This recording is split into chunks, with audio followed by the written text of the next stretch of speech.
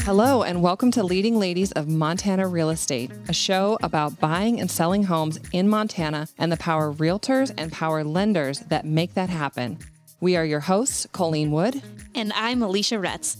Each week, we will discuss the housing market, how to navigate it, and what questions you need to be asking yourself along the way. But that's not all. We will also dive into how to navigate the ins and outs of being leaders in business and how to build a robust and dynamic team within that business and navigating the world as a career-driven professional, all while raising a family. Join us as we share our highs and lows in real estate, business ownership, and motherhood. Oh my gosh, Alicia, I just had to be on the phone with this crazy agent that was just like cutting throats and not just invested in getting the deal done. He was just crabby. Was it more like he was attacking you and not trying to find the solution to the problem? Right. Like he was just like, he just was just mad. And it wasn't like, I don't even know really what he was all mad about, but it was, things changed with the person's income. They did not file their taxes the way that they had said that they were going to, and income was significantly less, and we had to do a restructure. And I'm here to tell you, he just wanted somebody to be mad at. And I just go into full all out negotiation mode. Exactly. And how you negotiate really, truly is such a skill. I've seen people do it different ways. For me, it's truly finding common ground and killing with kindness, and because people want to get the deal done. Right. So where's the solution?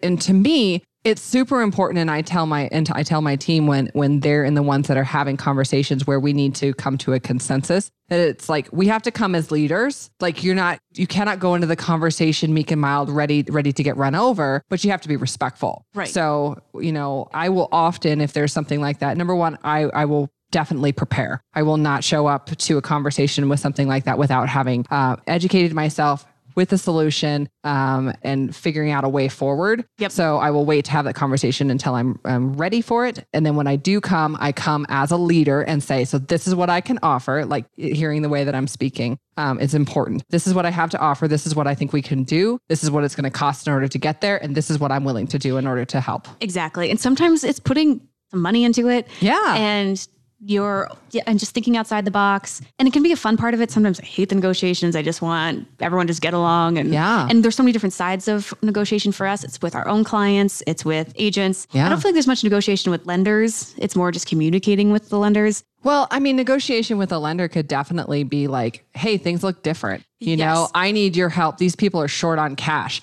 Can you now go to the seller and see if you can get a seller credit in order to keep this on track? And keeping the close date drives me freaking nuts. We have those extra days built into our buy sell. Right. And they constantly use those, and they'll use that as their argument for, well, we had these extra days. Yeah, but you should have been closing on time. You should have been closing on time. There's no excuses right now not to close on time. Appraisers are coming in. Us agents are still putting in about those 45 days. And if it's really tight close, we call them immediately, say, is it possible to get it done as quickly as we're asking for? We just picked up a jumbo loan because somebody wasn't able to get it done inside 30 days. I mean, they only wanted a 30-day close. Dang. It wasn't like they were looking for a 12-day. I mean, if it was a 12-day, I mean, we probably would have tried to make that happen too. It's like, what's this going to be, a $2,500 appraisal? Let's rock and roll. Yeah. Like you just got to throw money at it. You also have negotiations. I mean, negotiations kind of sounds like a tougher word than it is, but within your own team, just figuring things out, what works, what doesn't work. Yeah. And constantly adjusting. Yes. Constantly adjusting. And everyone is going to, when you're negotiating, everybody comes to the table with their viewpoint and what they think needs to happen. And so really identifying, number one, what the issue is. And number two, like what all the options are, the pros and cons, what's the most important thing in order to get out of it, in order to move forward. And I think that that's how it is when when you're talking to your clients about like, what are your priorities? Right. Can we negotiate? You're asking for a 3-bedroom, 2-bath, and you want an acre lot and you want to be able to not have any covenants or something like that. Well, it sounds like every buyer in Bozeman right now. Yeah, I can find you a property, but you're not allowed to have chickens. Can you negotiate on that? Like, is that something, are you passionate about having chickens, or you just want to make sure that, that you're able to park your boat on your property? Right. And so you got to find where the non-negotiables are, where people are not willing to move, right? But also where you can find the middle ground. Yeah. That's really the skill. And really what it is leading. It's leading, you don't have to, when you're negotiating, I don't have to be right. I mean, there's people with brilliant ideas. I didn't think of it. Right. And there's also, I think one of the biggest skills is reading people. Yeah. There's a lot of tough agents out there that have been there for a long time. And I realize the only way I can get a deal done with them is if I'm harsh with them, or at least a little bit more curt and a little bit more. Do they think you're bitchy? Yeah, I rarely get that. But there's some agents that are just straight bitchy. They are. And they only respond to back with when you're just more direct and you give them the same energy back. And that's hard for me, but it makes the deal so much easier than me trying to win them over, trying to get them to like me. Yeah. I'm like, that's just not going to happen. That's fine. So what I need to do is just give you the same energy back, read them, and get the deal done that way. Yeah. Yeah. I mean, there's a lot of times for clients that need to have an out of the box solution. It's like, I've got somebody right now who went under contract, in March, and for a July 1 closing, it was way too early for them to close or for them to lock in their rate. Well, interest rates are much higher right now. So we have to negotiate how it is that we're going to figure it out, because her interest rate is going to be higher. She didn't really want her payment to be higher than what it already was, but rates are dramatically higher and it's going to cost some money. She has limited funds and she did not want to have to ask for any money from her mom and dad, but we're going to have to come to a negotiation. We're going to have to come to a compromise. It's like, do you want to buy a home or do you not? Because if you have limited funds, we have to fill in this blank somehow. This is what I'm willing to do. I'm going to do this concession for you to make it a little bit more affordable for you. This is what I can do. Are you willing to ask your mama if she can loan you, $10,000? And that's what it looks like. Yeah. And we're seeing a lot of people that have to borrow from their parents. I would say pretty much it's gifting. Gifting. Yes. Gifting.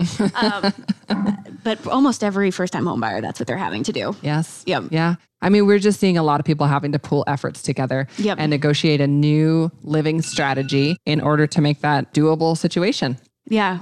Man, I'm in some crazy deals right now with all these lawyers are involved, not because of me, but they have lawsuits happening. And in order to get these deals done, there's liens on properties and trying to figure it all out. And one of my deals, they've been, we've had to delay our due diligence period multiple times because of our end. We finally kind of get things figured out. And basically they were just kind of snapping at me that this one part of it wasn't done yet. And it was 12 hours from the time they gave me this paper that needed to be signed. But they have been the reason everything's been delayed. It's been also another 4-month close. And I finally had to just be you're the reason that this deal hasn't happened yet. Yes. It's been all of these lawyers and happenings, and you have to keep pushing the due diligence period. And so sometimes, again, standing up for yourself and letting them know where they were wrong. Yeah.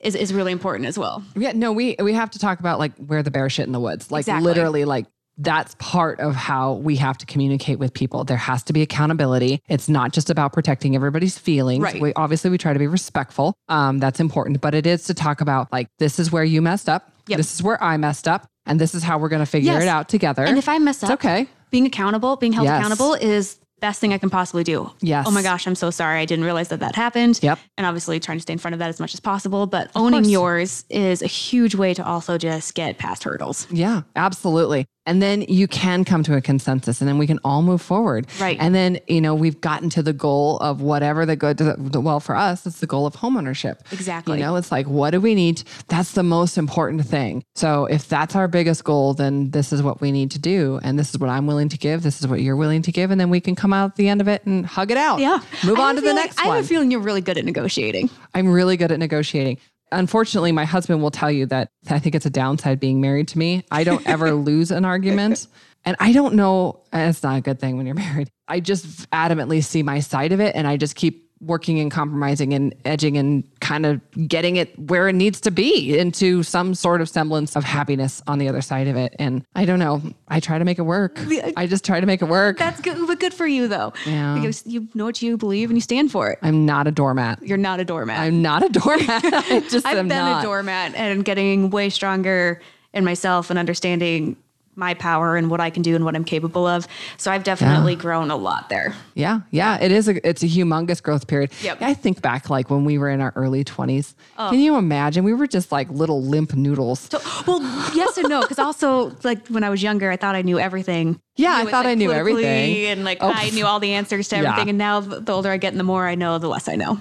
I just remember just being super intimidated by somebody else's status or their accomplishment, or to the point that I would try to talk and my throat would actually feel like it was closing, and then I would just like, and now you talk to the most important people all around you and you just dominate. I love talking to especially high producing women. I just love it. They're my people. They're my people. I get excited about it. I'm not scared about it anymore. And I've heard about your public speaking. I can't remember who I was talking to, someone in the industry, and saying that you were the best public speaker they've heard in years.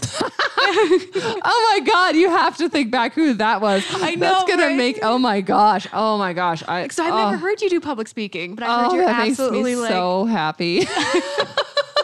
Thank you. That's all I need. I'm good for a month. You're good. I'm good for a month. I'm going to fly on that for a while. Oh, that's so cool. You know what? The thing about public speaking and speaking in front of anybody, or even going and talking face to face to a high producer or anything like that. Number one, folks out there, the high producers are the ones you want to talk to anyways, because they're really, really good people. Yeah. So don't be intimidated by somebody who's a high producer. They're the ones that, number one, know what they're doing. You can learn from them. You should just sit down and shut up and learn when they talk and when they're talking to you. Mm-hmm. And that's the most important thing to do anyways when somebody's talking to you, especially somebody who's been a producer, is shut up. You don't need to explain to them how amazing you are. You don't need to say, yeah, me too, blah, blah. You just need to shut up. And most high producers will literally give you the keys to the castle. Right. And that's also true with art of negotiating. Sometimes just letting somebody else vent, give their whole point out, get it all out. Yeah. And then just allow that to happen. Yeah. And then from there, once that they've really just spewed all over you, then you can start to process from there. Yeah, sometimes exactly. And you don't necessarily have to get your point across to make the good negotiations. Let them get it out and then figure out where the common ground is. Exactly. That's a really good point. Yep. Just sit there and listen. We're so frequently, when we're communicating with people, we are looking for the opportunity to respond.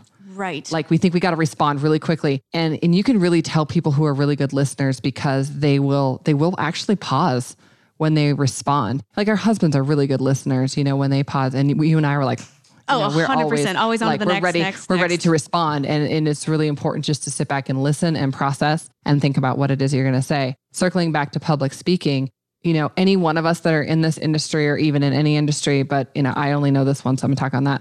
It's really, really important for you to hone your public speaking skills. And for me, it was number one, identifying the fact that I don't do well in a scripted situation. I don't do well with that. So you speak more off the cuff? Completely off the cuff. Really? Yeah, I cannot script anything. No. I can't script anything. I will mess it up. Okay, interesting. Or are you just more too robotic, or are you actually? I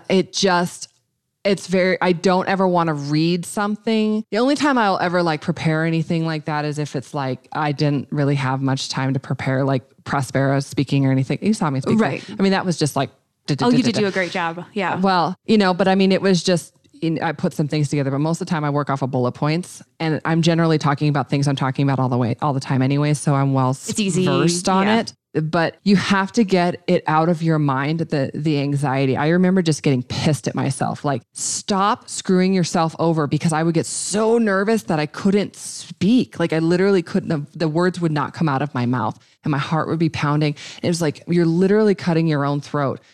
You need to think about public speaking as just having a conversation with one person in the room. Right.